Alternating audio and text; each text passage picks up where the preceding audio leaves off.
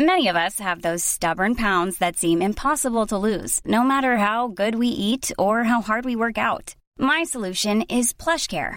PlushCare is a leading telehealth provider with doctors who are there for you day and night to partner with you in your weight loss journey. They can prescribe FDA-approved weight loss medications like Wegovy and Zepbound for those who qualify. Plus, they accept most insurance plans. To get started, visit plushcare.com/weightloss. That's plushcare.com/weightloss. Ukas annonsør I Foreldrerådet Ekstra. Det grillsesong. Endelig, alle dere som har fulgt meg gjennom en lang vinter vet at jeg har nesten strøket med kjedsomhet. Men nå kan vi spise ute, vi kan leve ute, vi kan henge ute, og vi kan grille. Ekstra har sitt største grillutvalg noensinne, og hør godt etter nå. Her en del av grillutvalget deres.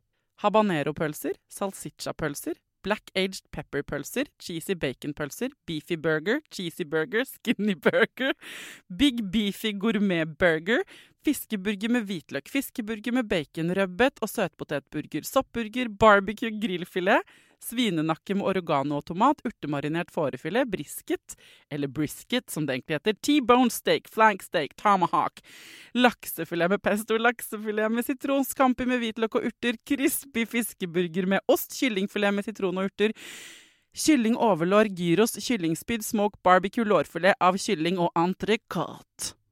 Takk for meg. Dette bare noen av produktene I Ekstra sitt største grillutvalg noensinne, og kommer blant annet fra Norges mest prisvinnende grillserie, Grill Perfekt. Hvor mye oppmerksomhet skal vi egentlig gi barna våre? Hvor mye skal vi applaudere det? Skal vi si at de flinke hele tiden, eller kan det bli for mye av det gode? I dag handler Foreldrerådet om selvtillit.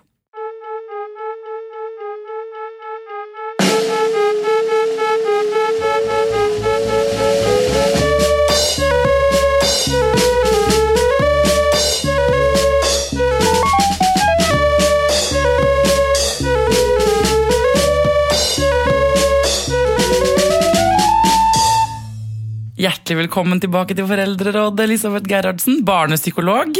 Takk for det. Du, hva egentlig forskjellen mellom selvfølelse og selvtillit?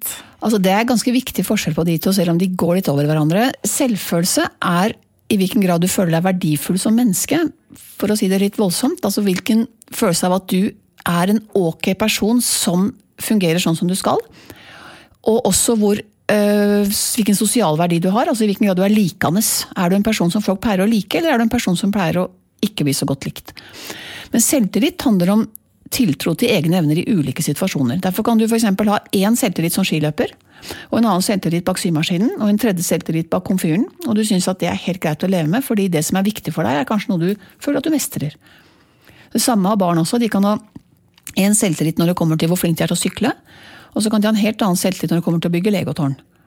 Men det klart, hvis de alltid bommer, hvis de alltid føler at jeg får ikke til det jeg skulle ønske jeg fikk til, så vil den dårlige selvtilliten, altså dårlig tro på egne evner, gå inn I en sånn bilde av deg selv som at jeg ikke så flink til å lære ting, eller jeg ikke så flink til å få til ting, og da det plutselig selvfølelsen vi snakker om. Så det griper I hverandre. Ja, så dårlig selvtillit kan liksom smitte over? Ja, dårlig selvtillit på mange områder kan smitte over. Altså, god selvtillit kan du få. Du kan ha god selvtillit uten å ha god selvfølelse. Men den dårlige selvfølelsen vil alltid plage deg. Så det mange mennesker som kan ha veldig god selvtillit på hvordan de mestrer jobben sin, og hvor pene de og hvor vellykket de men de har en dårlig selvfølelse likevel, for de føler ikke at de føler seg egentlig ikke så veldig likende. Mens hvis du har en god selvfølelse, så vil du tåle bedre å ha en litt dårlig selvtillit. Men blir selvtilliten for dårlig, så vil den smitte over på selvfølelsen. Så det selvfølelse vi skal gå for? Selvfølelse vi skal gå for, absolutt. Okay. Ja. Det det innerste, den kjerneverdien på en måte da, man har I seg selv? Det grunnmuren på en måte, som bygger hele hvordan du tenker om deg selv. Og hvordan får man god selvfølelse da? Henger det sammen med trygghet? Ja, altså god selvfølelse handler I stor grad om å føle at man en likende person, sånn at den bygger du faktisk allerede på spedbarnet ditt, ved at du smiler når du ser det, når du våkner. Det klart man klarer jo ikke alltid å være så smilende når de våkner klokka 5 om natta, men at du da smiler og stråler opp når du ser barnet ditt, så forteller det barnet ditt at du liker å være sammen med det.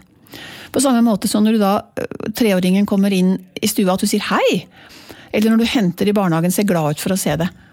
Jeg pleier alltid å sammenligne med hvordan det du merker at vennene liker deg. Altså jeg har jo venninner som jeg vet liker meg, men som aldri har sagt til meg, jeg liker deg. Jo, det fordi de spør om ikke jeg kan komme på besøk. Når jeg kommer så ser de glad ut. De virker som de koser seg når jeg er i samme rom. Det forteller meg uten ord at de liker meg. Og det liksom litt prøve å skape den samme følelsen hos barnet, at du liker å være sammen med det. Vil gi det en bedre selvfølelse. Så det der, ok, for at man tenker jo, foreldre skryter jo veldig mye til ungene sine. Og det bygger, altså sier at du så flink du og se så fort du kan løpe, og nå var du grei, og sånn. Bygger vi ikke da selvtillit? Nei, selvfølelse? Bygger vi selvtillit? Noe av det bygger selvtillit. Hvis du sier at se så flink du og jammen du rask til å løpe, rask til å gå, så kan du få selvtillit av det. At du skjønner at du fungerer på en måte, at dette får du til. Men hvis du sier til barna at det så hyggelig å være sammen med deg, så du mer over på selvfølelsen.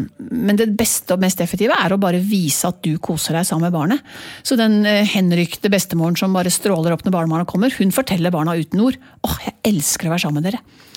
Og det jo litt det samme, mye samme i parforhold også. Hvis du vil jo føle deg mer trygg på partneren hvis vedkommende spør, skal vi ikke finne på noe bare du og jeg til helga da? Eller hun eller han sier bare, jeg glad i deg.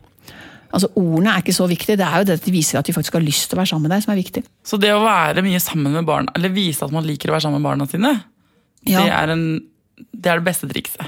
Ja, på mange måter. Det betyr jo ikke at du skal slutte å jobbe og være sammen med barna 24 timer i døgnet. Jeg tror ikke man blir så glad i hverandre etter hvert heller. Nei, og det blir litt dårlig for økonomien, men at du prøver å huske på at du skal, hvordan du ser ut, altså, eller hva du utstråler, at du virker glad når barnet kommer, at du hilser dem med et hei, et smilende hei. Og dette jo noe av utfordringen hvis du kjempesliten, stresset, opptatt av mange ting, ufokusert, kanskje ikke har det så bra for tida, det at du blir sånn, hei, hyggelig å se deg. Og så det liksom ikke noe som virkelig forteller barna at jo, det stemmer det. Men man jo noen ganger det, sliten og stresset, skal man liksom klistre på seg sånn, hallo! Barn vil fort merke at ikke det stemmer, men du kan kanskje gi deg en klem. Hvis du sliten, kanskje du kan sette deg ved siden av det når du ser barne-TV, klappe det litt på huet. Det jo også en kjærlighetserklæring på samme måten som hvis du tenker at du lurer på om kjæresten din egentlig så interessert i deg, og så klapper vedkommende deg litt på kinnet i forbifarten, så det en ganske sterk bekreftelse. Et lite smil tvers over bordet gir deg en følelse av tilhørighet, og at du elsket som mye sterkere enn bare tomme ord. Det jo en periode hvor barn veldig sånn, hei, her jeg, se på meg, mamma, se nå. Ja. Og så gir man dem jo så mye oppmerksomhet man kan. Men kan det bli for mye, eller?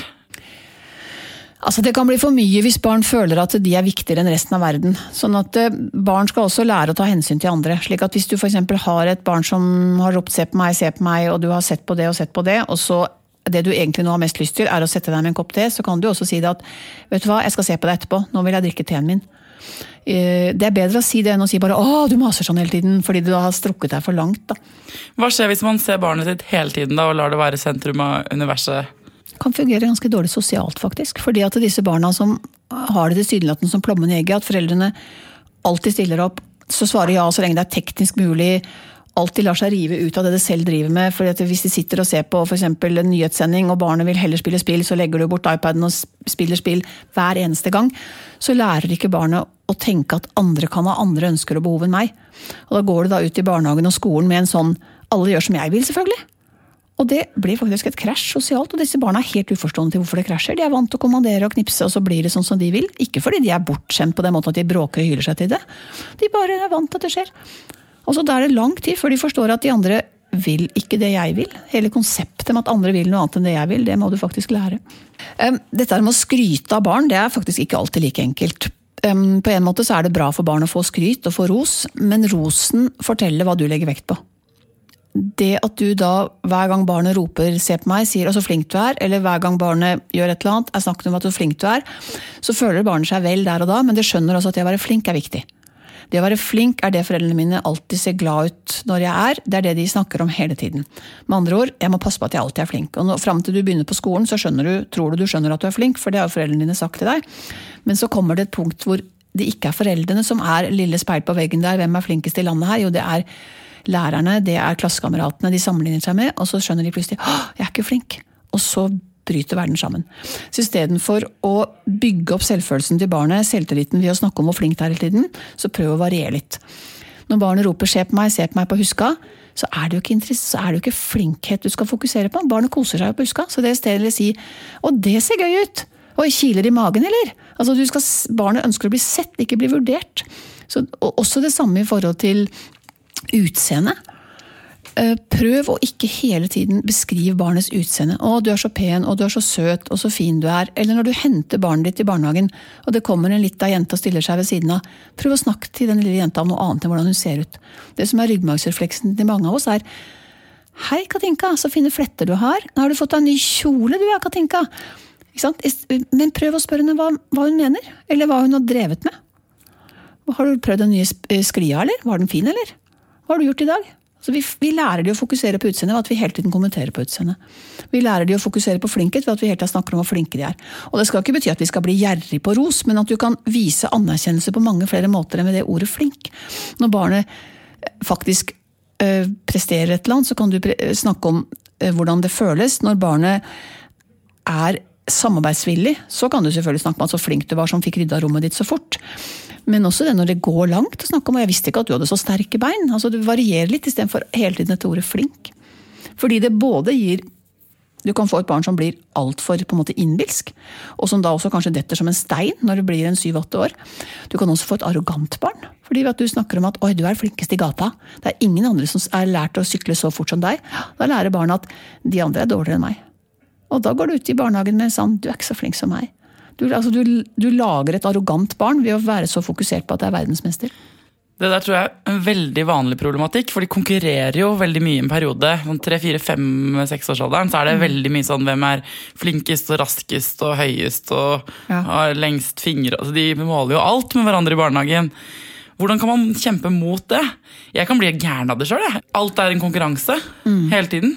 Det der med konkurranse jo noe som man kan tenke kanskje ligger naturlig i barn til en viss grad. Men samtidig det også noe vi voksne lager ved at vi da fokuserer på, og jeg tror ikke du klarer å løpe så fort som meg, altså det en morsom lek, du får barnet til å løpe fortere da, det kan du godt gjøre litt, men hvis du alltid lager en konkurranse av alt, så lærer du også barna at konkurranse viktig. Og det jo så fristende å gjøre det, fordi de nettopp lette å motivere via konkurranser. Sånn at du bruk det med litt sånn akkurat som du helst skal bruke godteri, som noe du gjør av og til, men som gir av og til, men som ikke noe som sånn hverdagsgreie, dette med å alltid konkurrere. Fordi det handler jo også om at barn kan bli litt slitne av det konkurransestyret hele tiden også.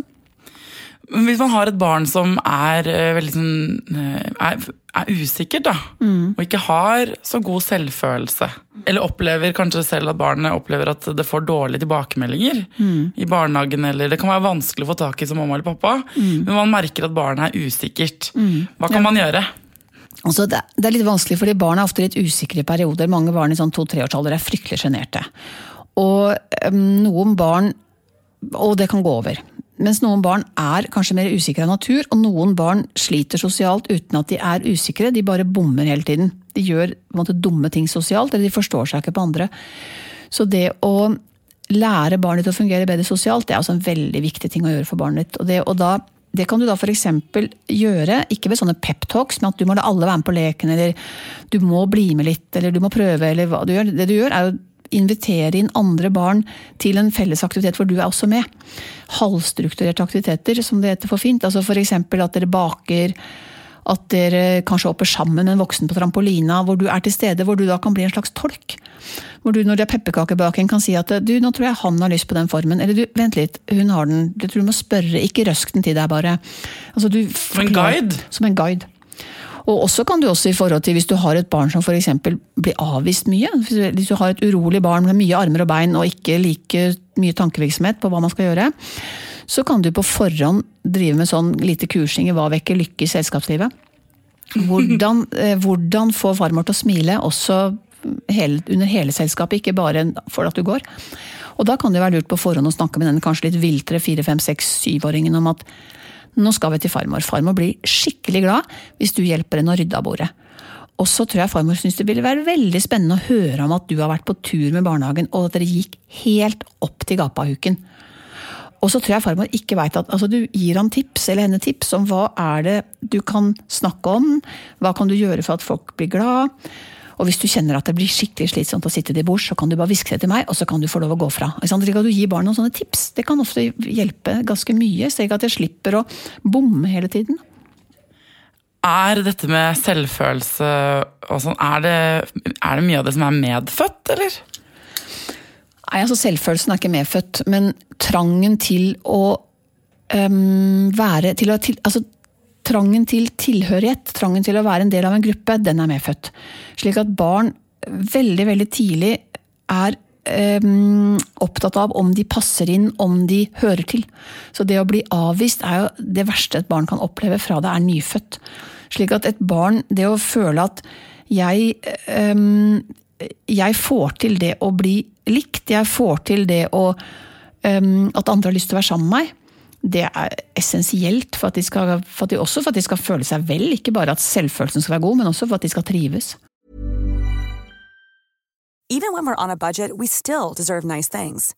Quince is a place to scoop up stunning high-end goods for 50 to 80% less than similar brands. They have buttery soft cashmere sweaters starting at $50, luxurious Italian leather bags, and so much more. Plus, Quince only works with factories that use safe, ethical, and responsible manufacturing. Get the high-end goods you'll love without the high price tag with Quince. Go to quince.com/style for free shipping and 365-day returns. Hey, it's Ryan Reynolds, and I'm here with Keith, co-star of my upcoming film, If, only in theaters May 17th. Do you want to tell people the big news? All right, I'll do it. Sign up now and you'll get unlimited for $15 a month and 6 months of Paramount Plus Essential Plan on us. MintMobile.com/switch. Upfront payment of $45 equivalent to $15 per month. Unlimited over 40 gigabytes per month. Face lower speeds. Videos at 480p. Active Mint customers by 531.24 get 6 months of Paramount Plus Essential Plan. Auto renews after 6 months. Offer ends May 31st, 2024. Separate Paramount Plus registration required. Terms and conditions apply if rated PG. Ever catch yourself eating the same flavorless dinner 3 days in a row? Dreaming of something better? Well, HelloFresh is your guilt-free dream come true, baby. It's me, Keke Palmer. Let's wake up those taste buds with hot, juicy pecan-crusted chicken or garlic butter shrimp scampi. Hello Fresh. Stop dreaming of all the delicious possibilities and dig in at HelloFresh.com. Let's get this dinner party started.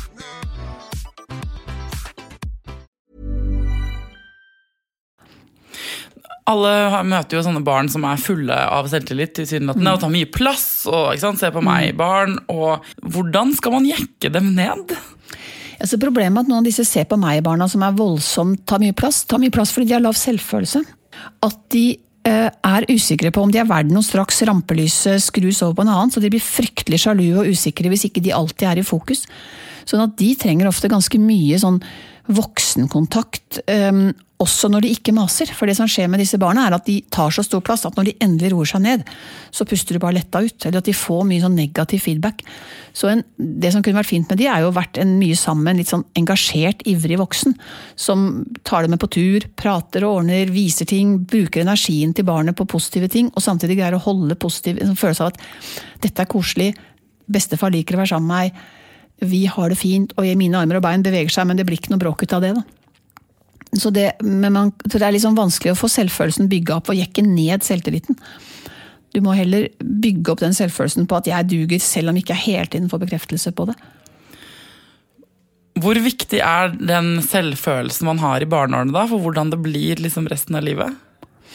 Altså den virker som den en slags psykologisk immunforsvar som gjør at du tåler mye mer senere. Den henger også tett sammen med tilknytning, hvordan tilknytningen sånn at det å gi barnet en sånn trygghet på deg som voksen, og en trygghet på at det selv både hører til, en ok person, ikke verdensmester, men en ok person, det vil gjøre at du vil tåle veldig mye mer fremover. Det vil også gjøre at barnet kanskje lettere takler det sosiale, det vil også gjøre at motgangen det får, vil det takle bedre. Når jeg blir skikkelig sint på mitt barn, så kan jeg jo si sånn, nå synes jeg du gjorde noe så dumt, eller så kan jeg si sånn, jeg ikke dum. Så jeg, nei, det du ikke, du ikke dum. Men nå synes jeg du gjorde noe dumt, nå oppførte du deg dumt. Ja. Altså for noen ganger så så synes man jo barnet sitt ganske irriterende, og har ikke veldig lyst til å være sammen med det så veldig tett. Er det farlig? Når man liksom, kanskje det går litt for hardt ut da, som mor eller far? Det høres ut som du gjør en av de viktigste tingene, nemlig å skille mellom du og det Og det rådet også ikke bare viktig fordi det roer ned barnet litt, men det også viktig fordi det nettopp da lar være å ramme selvfølelsen. Hvis du kommenterer på hvordan barnet hver gang du irritert på det, du så vanskelig, du så slitsom, du en masunge, da rammer du selvfølelsen. Også til den mest hardnakka tenåring, har jeg erfart og sett i mange sammenhenger, tar seg nær av sånne beskrivelser. De fortrekker ikke mine, men de tar seg nær av det. Så hold deg til det når du irritert. Det også med på å hindre at du bryter ned selvfølelsen til barnet ditt. Men barn jo mye sammen med andre barn, i barnehagen for eksempel, og der kan de vet jo ikke dette, ikke sant? Så de forteller hverandre jo stygge ting ganske ofte. Hva skal man gjøre med det da, hvis de kommer hjem og skikkelig lei seg, fordi de andre barna sier jeg slem, eller de sier jeg dum, eller... Altså det ofte ganske sårt å få høre når barn sier at de andre sier jeg dumming, eller de sier at jeg dum, og så tenker vi at hvordan i verden har barnet mitt fått den ideen fra da? Og så glemmer vi at vi selv omtaler oss selv som dumme hele tiden. Så dumt det var at ikke jeg huska på å ta med vann. Og gure land, det var dumt av meg at ikke jeg... Altså vi bruker ordet det var dumt av meg hele tiden, eller jeg dum som ikke... Vi sier ikke jeg dum og tenker at vi dumme, men vi bruker ordet dum om at vi ikke har tenkt oss om. Og da bruker vi det med letthet, fordi det betyr jo ikke at du føler deg dum, fordi om du synes det var dumt at ikke du skal ta med vann. Så når barnet sier jeg dum, så ikke tenk at nå selvfølelsen knust og selvtilliten på bånd, og nå må jeg bygge den opp. Du kan prøve å bare si sånn som at, vet du hva dum betyr, eller? Det betyr at man veldig treg til å lære. Noen det, men det ikke du. Så du ikke dum. Og så ta det litt sånn lett, i stedet for å tenke at stakkars, hvorfor føler du deg så dum? Fordi hvis de sier sånn, men de andre barna sier det, ikke sant, i barnehagen, at de har fått den tilbakemeldingen. Ja, at de andre barna synes du dum. Da vil jeg vært vist litt mer empatisk og si at det leit å høre. Det skjønner jeg at du blir lei deg for, hvis de andre synes at du dum. Da de nok sinte på deg for et eller annet. Jeg lurer på om vi skal snakke med den voksne i barnehagen om de kan hjelpe deg litt, slik at de andre barna ikke blir så fort sinte. Og så finne ut av hvorfor de andre barna synes at du gjorde noe dumt. Og så kan du vri det litt umerkelig til du gjorde noe dumt, i stedet for at du dum. Slik at igjen fokus på hva det barnet gjør som dumt, og ikke at barnet dumt. Men hvordan kan man vite om barnet sitt har, jeg tenker at kanskje noen som hører på noe tenker sånn, men har mitt barn god selvfølelse, eller har det dårlig selvfølelse, eller hvordan kan man liksom vite det? Det litt vanskelig å måle, fordi på en måte så tenker du at det barnet som springer deg trygt i møte, det må jo ha en forventning om at du liker det. Men du har en masse generte barn og usikre barn som ikke har dårlig selvfølelse for det, så det ikke så lett å måle selvfølelsen som sådan, men du kan jo prøve å legge merke til om barnet ditt virker som det har veldig lite tro på seg selv, da, og at det kanskje hvis det for eksempel går veldig hardt negativt ut, går litt sånn aggressivt ut i sosiale sammenhenger. Første gang du treffer et annet barn, så starter du med å slenge dritt om det. Du har stygt hår. Hvis det liksom åpningsreplikken når du treffer et nytt barn, så kan du regne med at ditt barn ganske usikkert og utrygt, og tror at det kommer til å bli avvist. Sånn at det generte barnet ikke noe tegn på at det har dårlig selvfølelse, men det barnet som unødvendig aggressivt, eller unødvendig nedvurderende andre, det har nok mer sannsynlig en dårlig selvfølelse. Og det å da kjefte på det hjelper ikke så veldig mye.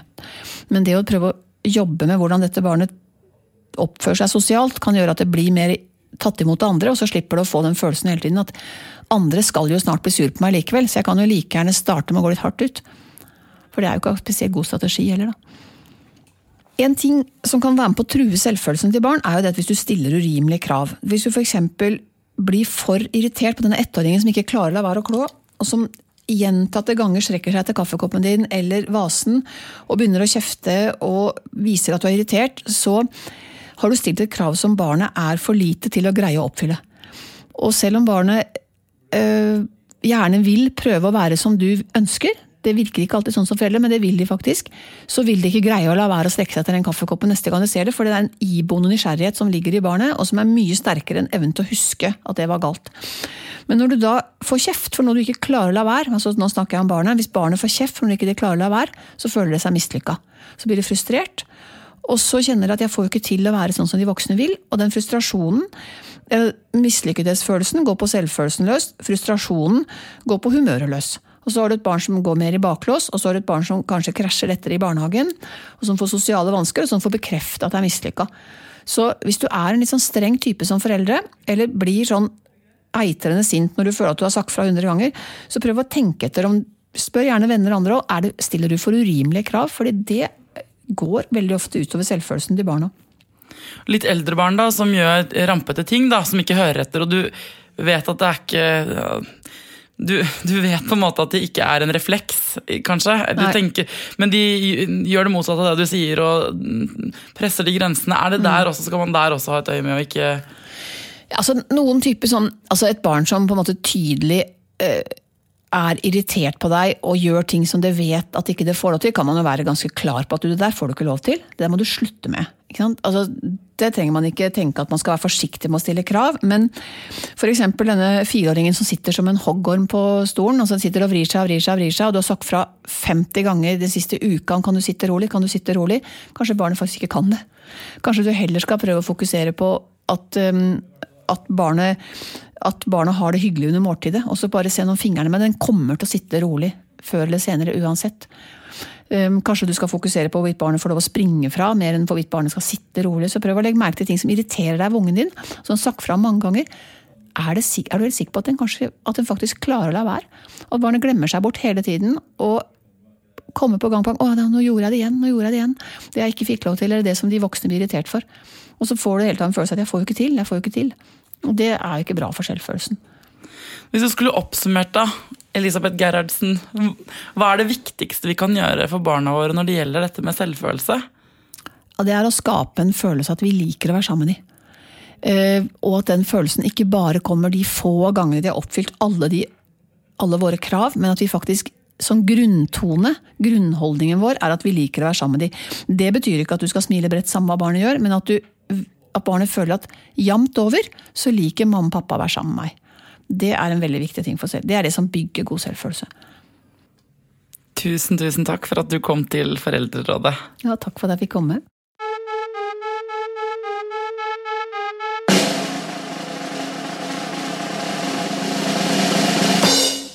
Vi prøver jo så godt vi kan å være verdens beste mammaer og pappa hver eneste dag, og like sikkert som at vi prøver, så feiler vi, i hvert fall feiler jeg ganske ofte, og får dårlig samvittighet. Og da det jo så mye trøst i å høre at andre mennesker gjør feil de også. Nå skal du få høre Katinka fortelle om noe hun skammer seg ganske mye over fra en dag i sin mammajobb. Vi var på hyttetur i vinter, og der var det veldig mye levende lys, og åpne flammer og peiskos og sånne ting. Og datteren min da ekstremt nysgjerrig på alt mulig, og da spesielt denne helgen så var det levende lys og flammer. Jeg var veldig fascinert av det. Og jeg gjorde det jeg kunne, og så forklarer og prøver å holde henne unna flammene, og liksom ikke ta på lyset, men hun insisterer likevel på å drive og pelle borti. Hun går rundt en hel helgen med litt sånn konstant hjerte i halsen, og ser for deg brannskader og smelta klær på barnehud, og liksom, ja, det ble ikke så mye avslappning. Og så kommer det til et visst punkt etter sånn 3 dager hvor jeg kjenner at jeg orker ikke mer. Jeg orker ikke å holde henne unna. Hun skjønner jo ikke, liksom. Hun klarer ikke å holde seg unna. Så sitter vi ved bordet, og jeg ser at hun sitter og liksom peller borti det stearinlyset, og jeg ser den der lille, søte fingeren hennes liksom på vei inn i flammen der. Og i stedet for å liksom naturlig refleks kaste seg over, dytte hånda hennes vekk, så lar jeg lar den lille fingeren gå inn i flammen. Og det ble jo et rabalder selvfølgelig da, og skriking og hyling, ikke sant, og brent seg, og det var ikke måte på. Og jeg kjente med meg selv etterpå at jeg bare, hva fader, hva det som skjedde nå? Men jeg vet ikke hva jeg tenkte på. Jeg orket ikke å holde henne unna den flammen, for det gikk jo ikke inn. Men den hylingen og det gjorde jo helt forferdelig vondt i mammahjertet etterpå. Så ja, jeg kommer ikke til å gjøre det igjen. Og det tror jeg ikke hun kommer til å gjøre heller. Det jo ikke lett å gjøre alt helt riktig. Heldigvis så kan vi som hører på denne podcasten dele de historiene med hverandre, så vi blir litt tryggere på at vi selv gjør en helt ok jobb, og kanskje kan vi til og med bli litt bedre til å være mammaer og pappaer.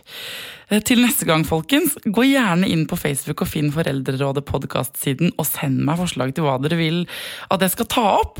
Alle verdens eksperter ligger for våre føtter, og jeg kan bare ringe dem for å ta opp akkurat ditt problem. Abonner gjerne på iTunes. Til neste gang, pass på deg selv, pass på ungen din, og lykke til.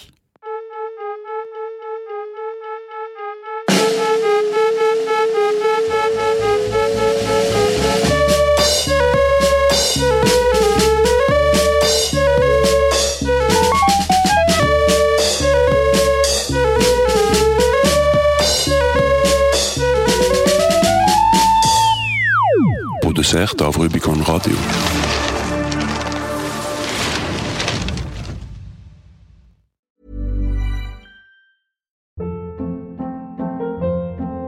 Hold up. What was that? Boring. No flavor. That was as bad as those leftovers you ate all week. Keke Palmer here, and it's time to say hello to something fresh and guilt-free. Hello Fresh. Jazz up dinner with pecan-crusted chicken or garlic butter shrimp scampi. Now that's music to my mouth. Hello Fresh. Let's get this dinner party started. Discover all the delicious possibilities at HelloFresh.com. Even when we're on a budget, we still deserve nice things. Quince is a place to scoop up stunning high-end goods for 50 to 80% less than similar brands. They have buttery soft cashmere sweaters starting at $50, luxurious Italian leather bags, and so much more. Plus, Quince only works with factories that use safe, ethical, and responsible manufacturing. Get the high-end goods you'll love without the high price tag with Quince. Go to quince.com/style for free shipping and 365-day returns. Imagine the softest sheets you've ever felt. Now imagine them getting even softer over time. That's what you'll feel with Boll & Branch's organic cotton sheets. In a recent customer survey, 96% replied that Boll & Branch sheets get softer with every wash. Start getting your best night's sleep in these sheets that get softer and softer for years to come. Try their sheets with a 30-night guarantee. Plus, get 15% off your first order at bollandbranch.com. Code BUTTERY. Exclusions apply. See site for details. When you need mealtime inspiration, it's worth shopping Kroger, where you'll find over 30,000 mouth-watering choices that excite your inner foodie. And no matter what tasty choice you make, you'll enjoy our everyday low prices, plus extra ways to save, like digital coupons worth over $600 each week. You can also save up to $1 off per gallon at the pump with fuel points. More savings and more inspiring flavors make shopping Kroger worth it every time. Kroger, fresh for everyone. Fuel restrictions apply.